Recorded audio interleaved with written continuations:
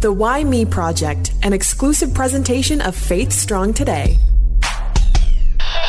So I was thinking about this, that I've had the opportunity to introduce Brian in concert a half a dozen times. But in my career, I've actually never had an opportunity, Holly, to sit down and actually have a conversation with him. And so this is exciting for you. I know it is. I've had conversations with Brian, just like you guys are hanging like out. best friends. We talk chai, because you can't say chai tea, because that's like saying TT, and that's weird. I've quite enjoyed being able to work and have conversations with Brian, and I can't wait to learn more, to dig deep today, because there's a lot of life, a lot of lessons I'm sure Brian has learned over the years. Yeah, amazing singer, songwriter, incredible storyteller. Those are all things that I know because I've seen, but never sitting down and chatting with Mr. Brian Doerksen. How are you? I am fantastic today. Well, we like to ask the skill testing question because we never know where it's going to go. And that is, Brian, who are you and where did you come from? Oh, I see how this is skill testing. Who I am and where I come from. Well, I'm the grandson of refugees that fled the Russian Revolution. Wow. I always think, with the current refugee crisis, I'm only 2 generations removed from that, which is so kind of like that's where I guess you could say I come from. I'm a person who loves singing, writing songs. I love making chai from scratch. I love being a dad. I have 6 amazing children who are so completely diverse, including 2 boys with Fragile X who don't have verbal communication, but who communicate in all kinds of other interesting and funny ways. And I have 4 amazing daughters and 1 crazy son-in-law. Well, let's dive into your life because you have a lot of children, and yet you also have written a lot of songs. So just like my very first question is, how, as a singer, songwriter, storyteller, did you balance out the creative, but then also, managing a household and raising children who kind of cover a plethora of abilities and personalities? Well, my theory is if you have 1 child, it takes everything you've got. If you have 6 children, it takes everything you got. It doesn't really matter almost the number, because the more you have, the more the whole group of them starts interacting with and even helping each other. So it's just a little bit more pandemonium, but it's still all demanding,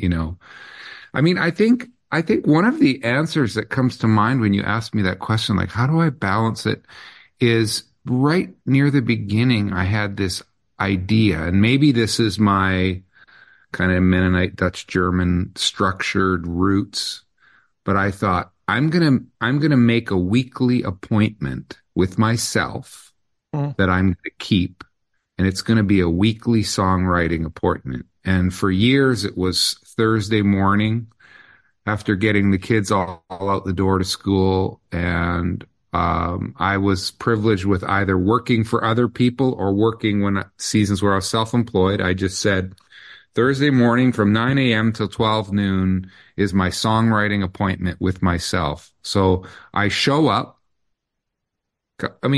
Like life can be crazy on either side of this appointment. But at 9 a.m., I close the door, I walk over to my piano, and I say, good morning, Mr. Keyboard, what melody do you feel like feeding me today? Or I carry in the seeds. I'm a seed collector, seeds being song ideas.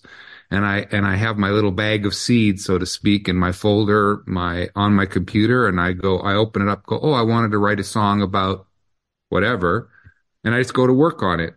And if the rest of the week I can never touch my creative thing, I always knew that once a week I had an appointment that nothing else could knock out of the way. So I think that's definitely been one of the ways, like from early morning till well into the evening, it's been kids this, kids that, jobs, juggling, all kinds of things.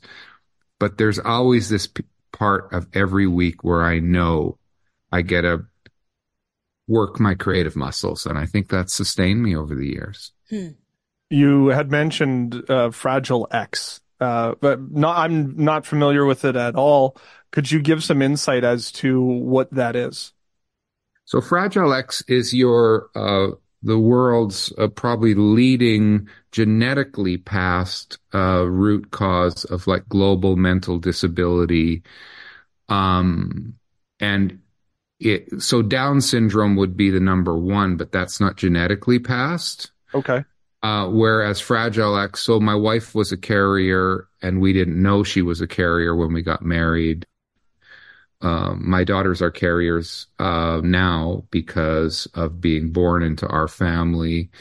You have the highest percentage of Fragile X's in Mennonite and in Jewish families, and that's probably because of the persecution and how they, as people groups, would move from, like, German Mennonites. They started in Holland, Germany, Switzerland, and then fled religious persecution, ended up a lot in southern Russia, and then have scattered. But they were together as a group of, several million, and the Jewish people likewise. So as a result, you have a higher number of Fragile X in those communities, and we're a part of that statistic.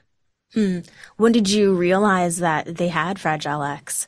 So it started with our first son. So we had, Rachel was first, Esther was second, Benjamin was our third. And when he started not hitting any developmental milestones as a 2-year-old, 3-year-old, and by the time he was 4, we got the diagnosis, and our twin girls had just been born.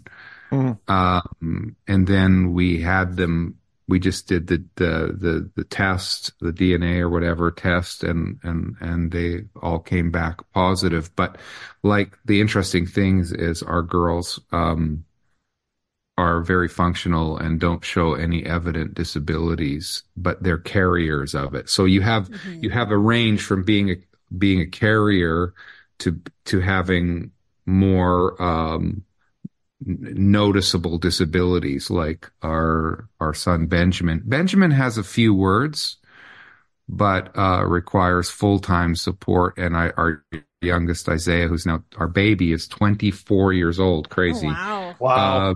Congratulations. He has 3 words, no, and me, and then mama. But he has some basic signs, like, I'm, if you can't see me right now, I'm putting my fist next to my cheek, which is his sign for home. So if we're out anywhere and he's starting to get anxious, he just does this. And I say, Isaiah, yeah, we're going to go back home after this is done. So he has ways of communicating. It's just very, very few verbal. They're just an incredible gift. They're very affectionate. And then when they're pulled out of their routines, they can get incredibly anxious and have complete meltdowns. And it's absolutely challenging, especially if you're out somewhere public and you have to try and, lovingly try and get them back to a calm down state and eventually get home. So, yeah. How difficult was it then Holly had said you have 6 kids, which is one thing, but now you have 6 kids with some challenges, and you also have a career where you're not home all the time and you're, out doing different touring and stuff. Did you find that difficult as an artist? Absolutely. I remember actually this moment, because when you're living it, it just seems normal to you, right? Like, because all you know is the story that you're in the middle of. But I remember being backstage actually in Edmonton at one of the Breakforth events and having one of my only chats of my life with Chris Tomlin. And at that stage in his career, he was doing, upwards of 120 to 100, plus shows a year. And I looked at him and I go, wow, that's like another universe. I'll do maybe 30, 35 a year. I have to be incredibly careful and intentional about when I leave home because the cost is so high to my wife and to my children. Now, now that they're adults, they actually enjoy a week or two when Joyce and I are away, either on a tour or on a holiday or something, because Yeah. then all the siblings just kind of manage. Yeah. And, my dad calls them the happy gang. They're truly are. They're very fun, content people. And so it's actually getting easier now to leave. But in the heyday of it, I was turning down 80 to 90% of the invitations I received and trying to figure that out as I went. It wasn't always easy. Mm-mm. So Yeah. Was faith a big part of your life? Like, did you grow up with a faith? yeah, I did. My parents were really, I mean, you use the word faith, and it's a good word. It's a word I love to use. And they were very faith-filled and faithful people, loving, kind. They were both teachers in, public school system, but had a very deep faith. And I'm speaking to you now on this little 5-acre piece of land that my parents bought when I was 4. And I can just look over there through this window at the little hill under the ginkgo balboa tree. And I would lie there on the hill in the summer. I was like 8, 9, 10 years old. And I would start, I heard the whispers of God. Like I heard the breeze blowing through the leaves of the trees, but it was being translated like some of the words from the book of Isaiah.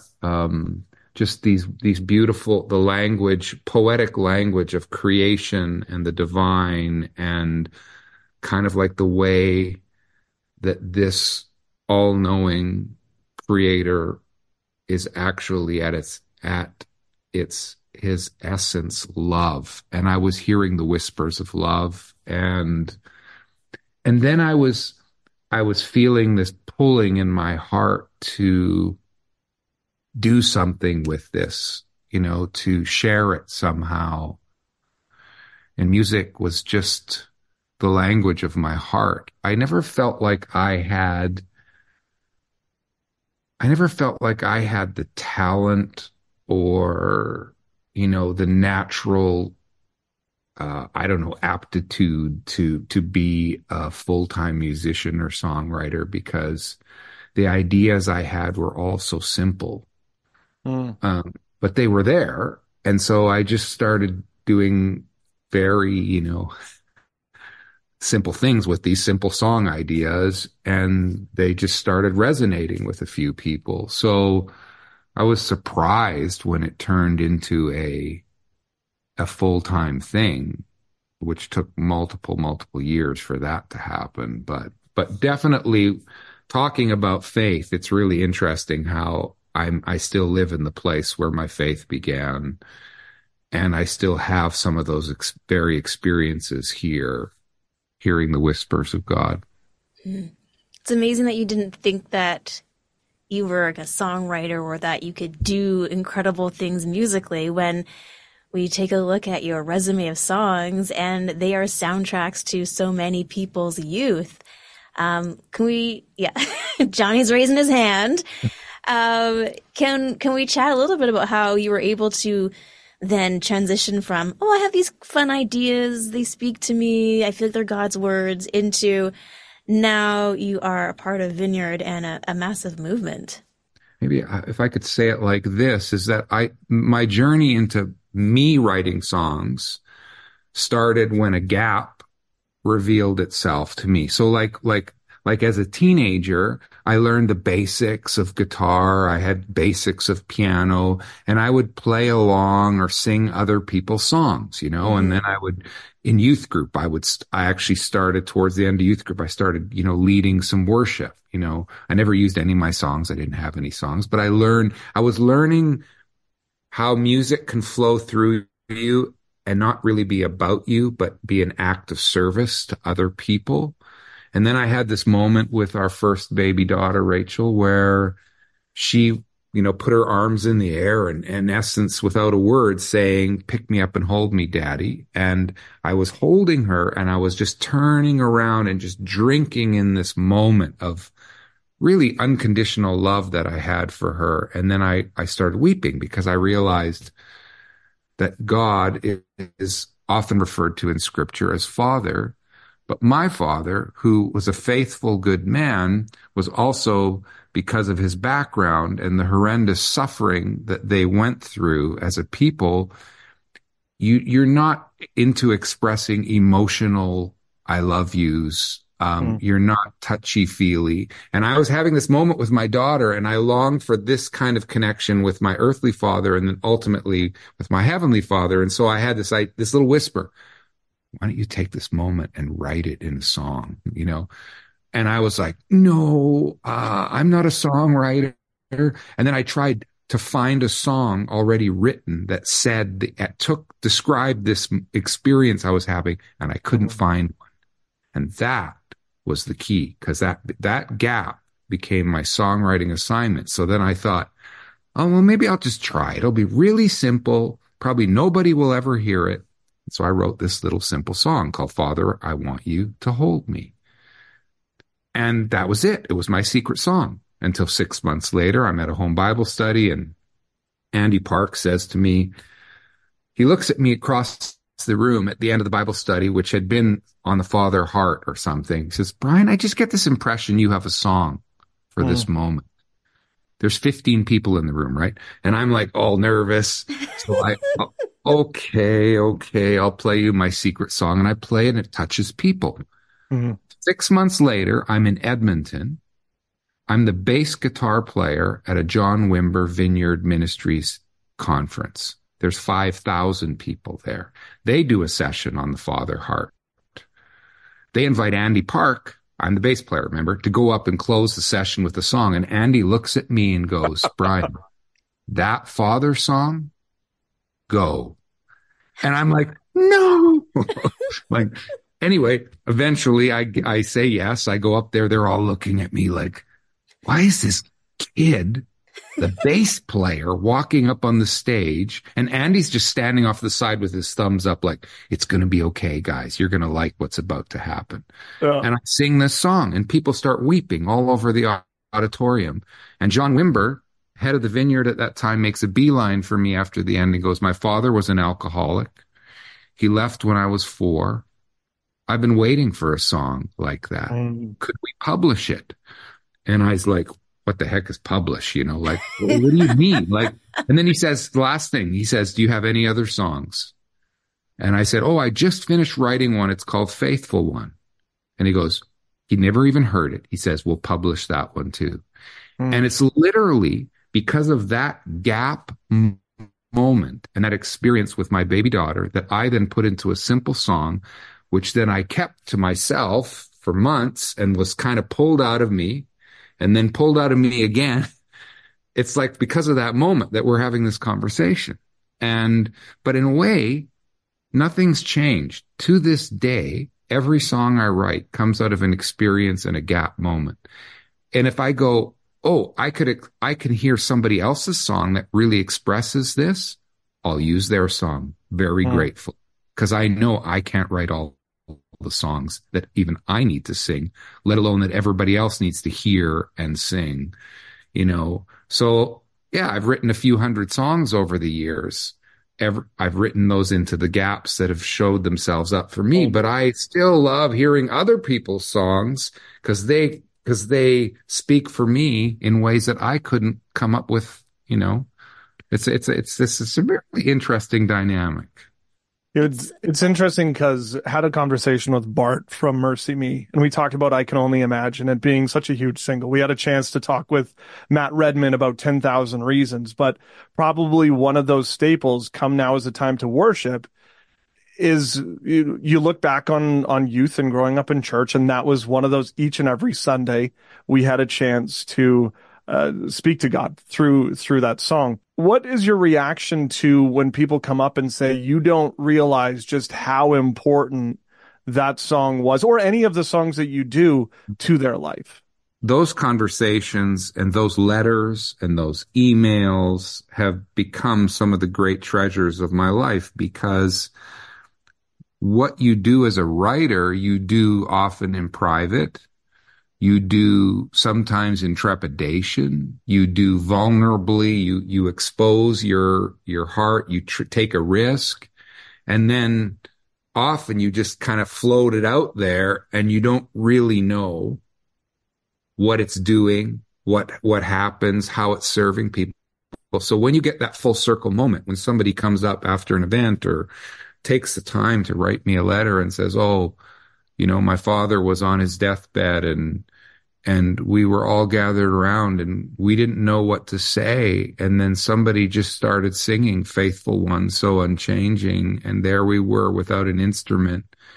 And then he passed and it was so peaceful. And we wanted to say thank you for speaking for us through that.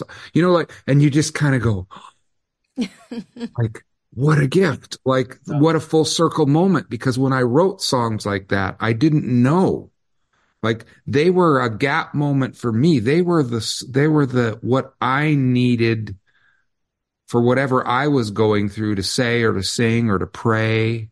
Faithful One is a prayer. Actually, out of also another moment with our baby daughter, both Father, Want You to Hold Me and Faithful One, two of my first songs were like that. I thought, with Faithful One, I thought, I'm now a father and I know I'm going to fail. I know this is such an incredible gift, but at one point I'm going to let her down and I'm not going to be faithful in every detail of my life.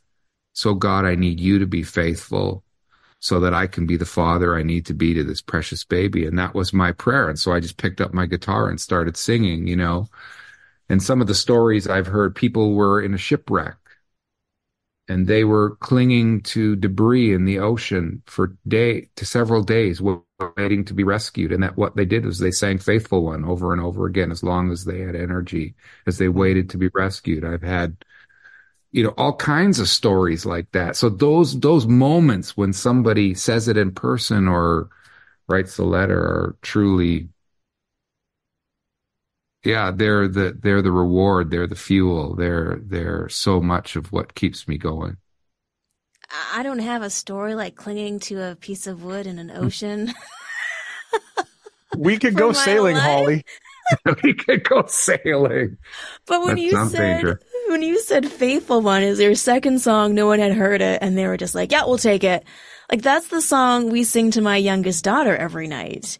Every night it's like a part of a series of songs that we would sing to get her to go to sleep. And so for her, she's 7, almost 8. Like, that's a song that she thinks of as a bedtime song. So it was like written when you had your daughter. And yeah, and it's interesting. That's so cool, Holly, because there I was singing it in essence, to God with my baby daughter, trying to just live into that season. Yeah. Mine's like, dear God, amazing. Be faithful and put her to sleep. Yeah. Yeah, there's that. Yeah. So many ways to be able to interpret a song. Did you create the actions for Coming Now Is the Time to Worship, or did that just come out of nowhere? The what? The actions for it. The actions. Are you talking about like when that song was put on Veggie Tales? No. Is there actions for this song? Come on, you don't know about the actions. I don't know the actions. Brian, do you know the actions? I do not. Like I was saying, I thought maybe you're referring to when Veggie Tales covered the song when Bob maybe and Larry it's just my sang. church. Your church made of actions. Oh no. Oh boy. We talk about drimes and that all the time, remember? We used to, anytime there was a worship song, it would be like, come, now is the time to worship. Like there was, oh wow, okay. I'm sorry. I honestly thought it was a thing. Apparently it's not, and just pretend like I'm normal. We're going to just leave Johnny's actions in the past, and we're going to keep moving forward. Okay, carry on. Next question. Next. Okay, so you are writing songs. You are now part of Vineyard. Imposter syndrome. Is this something that you ever experienced? Or did you just gracefully move into it, and you're like, yes, I'm a singer-songwriter now? No, I think my entire life you kind of have, and I think a lot of people have this feeling that, one day they're going to discover that I don't know what I'm talking about, that I don't know enough about music or enough about life or enough about God or enough about any fill in the blank. So no, I don't think that ever leaves. I think it's always there.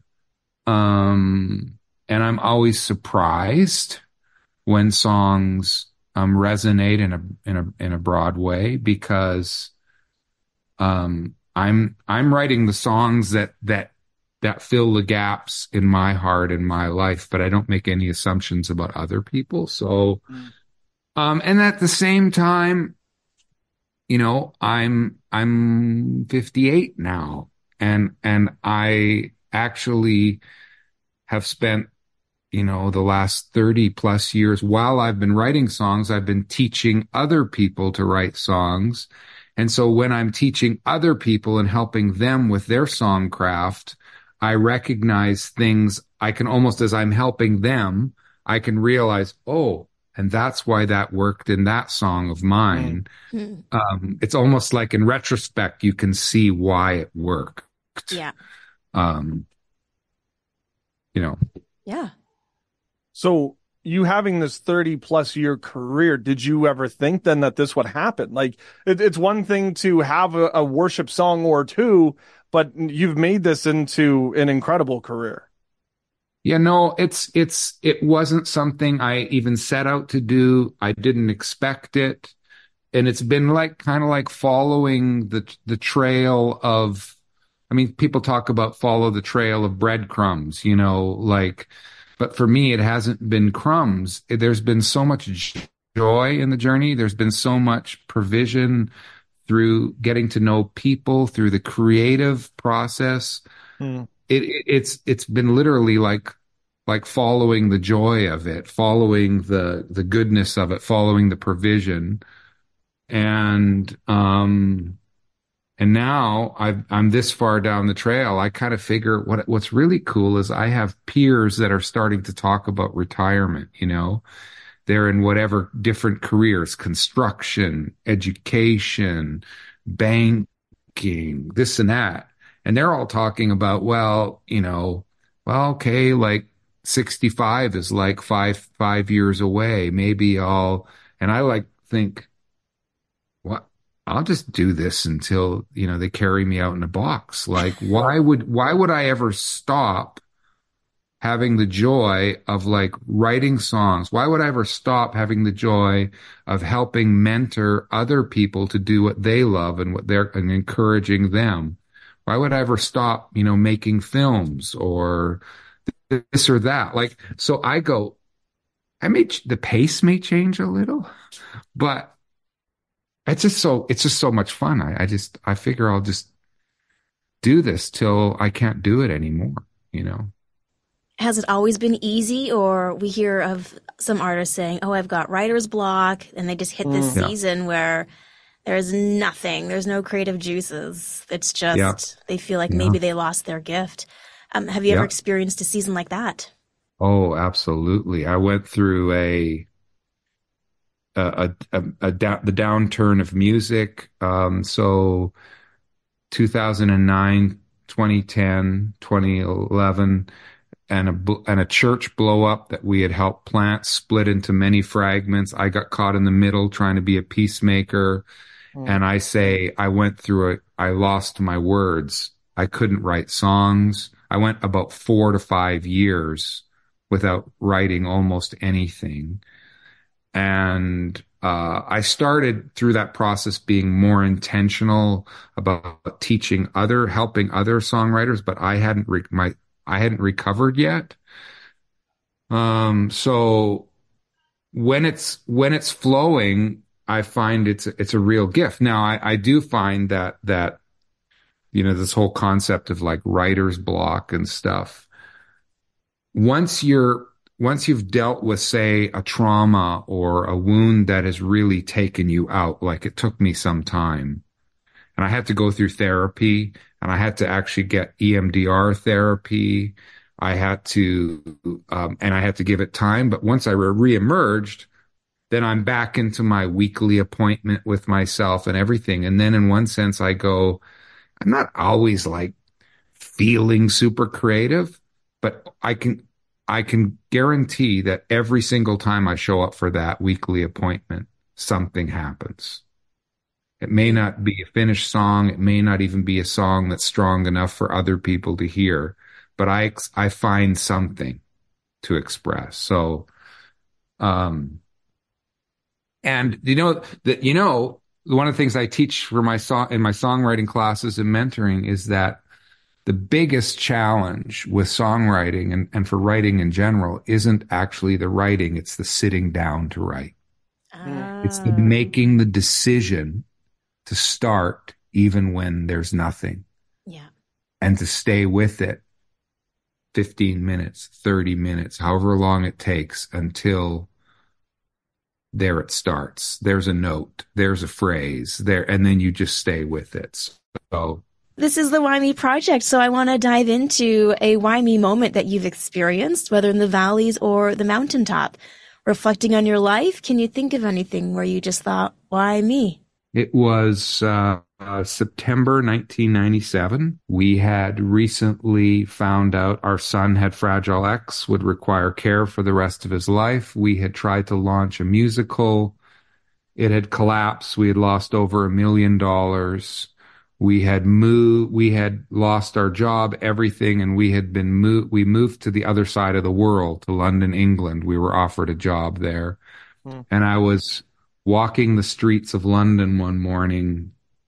You use the language of why me, like almost every day, that question, that feeling, why? What did I do? And also, what can I do to get back on my feet, to like, what's next, God? Like after this, and that was the moment when this, come, now is the time to worship, came floating, like crackling, like electrical energy in the air. And I remember looking up to the heavens and going, now, like, here, now, come, now, in my brokenness, I'm barely even hanging on to my faith now, which is why I put in the lyrics of that song, come just as you are, because I had to almost like give myself the permission that in my kind of disoriented, convoluted state of still wanting hope, still wanting to lean into the next season, but being devastated with what had happened recently in my life and in people's lives around me, with the church blowing up. So I think the beauty in a lot of our why me moments is that they can flip. They can flip from feeling self-defeated and absorbed to flipping around to becoming, oh, but it's this very thing that prepares me to be a carrier of love and hope to other people, because I've gone through this thing and I'm not the only one. Many other people have gone through devastating news with their children. Many other people have gone through devastating experiences in their faith communities. Many other people have been so disoriented, they don't even know where to turn. And what if part of what brings orientation, what brings a centering in our life, is that simple act of surrender to respond to an invitation of love that comes from beyond and above. And it just says, when we say yes to it, we come to life again. So yeah, that would be one of my why me moments. If you were to look ahead 6 months, a year, 5 years, what does that look like for Brian? What are your hopes? What are your thoughts? I mean, is it solo projects? Is it duets? Is it groups? Is it, where do you see your heart? Well, one of the things is I've written about 40 love songs, and I'm dreaming about doing a project that would be, some duets and everything, but it's really songs about love long love. I think our world is filled with songs about falling in love. Mm. But what I think our world needs, and I write for The Gap, right? I think our world needs more love songs that are about long love, about faithful covenantal love. So I want to do that. I have a whole nother album of songs that I call Peace, Love, and Honesty. They're more like honest worship songs. Mm. I've got, Marika Seward and I have written a Christmas movie together. We love Christmas stuff. So we want to get more into filmmaking. I don't know. Like I want to teach other people. We've launched unlockingyoursongs.com, which is a place online where I mentor songwriters from around the world. So here's the thing. 5 years from now, 10 years from now, I want to be riding the bicycle. And by that metaphor, I mean with one pedal, I'm writing and creating and releasing. And with the other pedal, I'm mentoring and helping other people write and be creative. I'm always the most satisfied when I'm doing both, when I'm, and I hope I'm doing that 25 years from now. At Brian Doerksen on the socials, briandoerksen.com. He might not know the actions to some of his songs, but we love him anyways. Brian, appreciate you for taking some time and sharing your heart. Oh, thanks so much for having me. I'm going to make this statement, and it'll probably be one of the boldest statements I've ever made in my entire life. Yes, those actions were terrible. Is Brian Doerksen maybe the best guy in the whole entire world? He's so chill and so humble. Oh. I just so appreciated our conversation today. I mean, you just think about the chapters of his life. Yeah. And at some point, I feel like me and my humanness would just say, well, God, it was a good run. Like, not that I would lose my faith, but I don't know if I could recover and still write and pour into other people's lives when I was dealing with 6 children and all of the different hurdles that came along with that. So it's very inspiring for sure. And even like he said, Tomlin is on the road 150, 200 days a year, and he just didn't have that because it just didn't. But yet he still had and still has had an incredible career by only doing a little bit of touring. But the impact that his music has had, not only, as a Canadian guy in Canada, but around the world. Yeah, and that's just it. He's a Canadian, and he's had songs sung internationally that continue to this day to encourage and inspire us in seasons where there is a gap. And those are the songs that fill them. They fill the void, and they give us the words that our heart is trying to say to the Lord. It's taken me 20 years, but I'm glad that we finally had an opportunity to sit down and chat with Brian. Thank you to everybody who has downloaded, subscribed. Follow us on all the socials. We encourage you to do that, and even things like YouTube, Holly. Absolutely. We are all those places, plus at faithstrongtoday.com.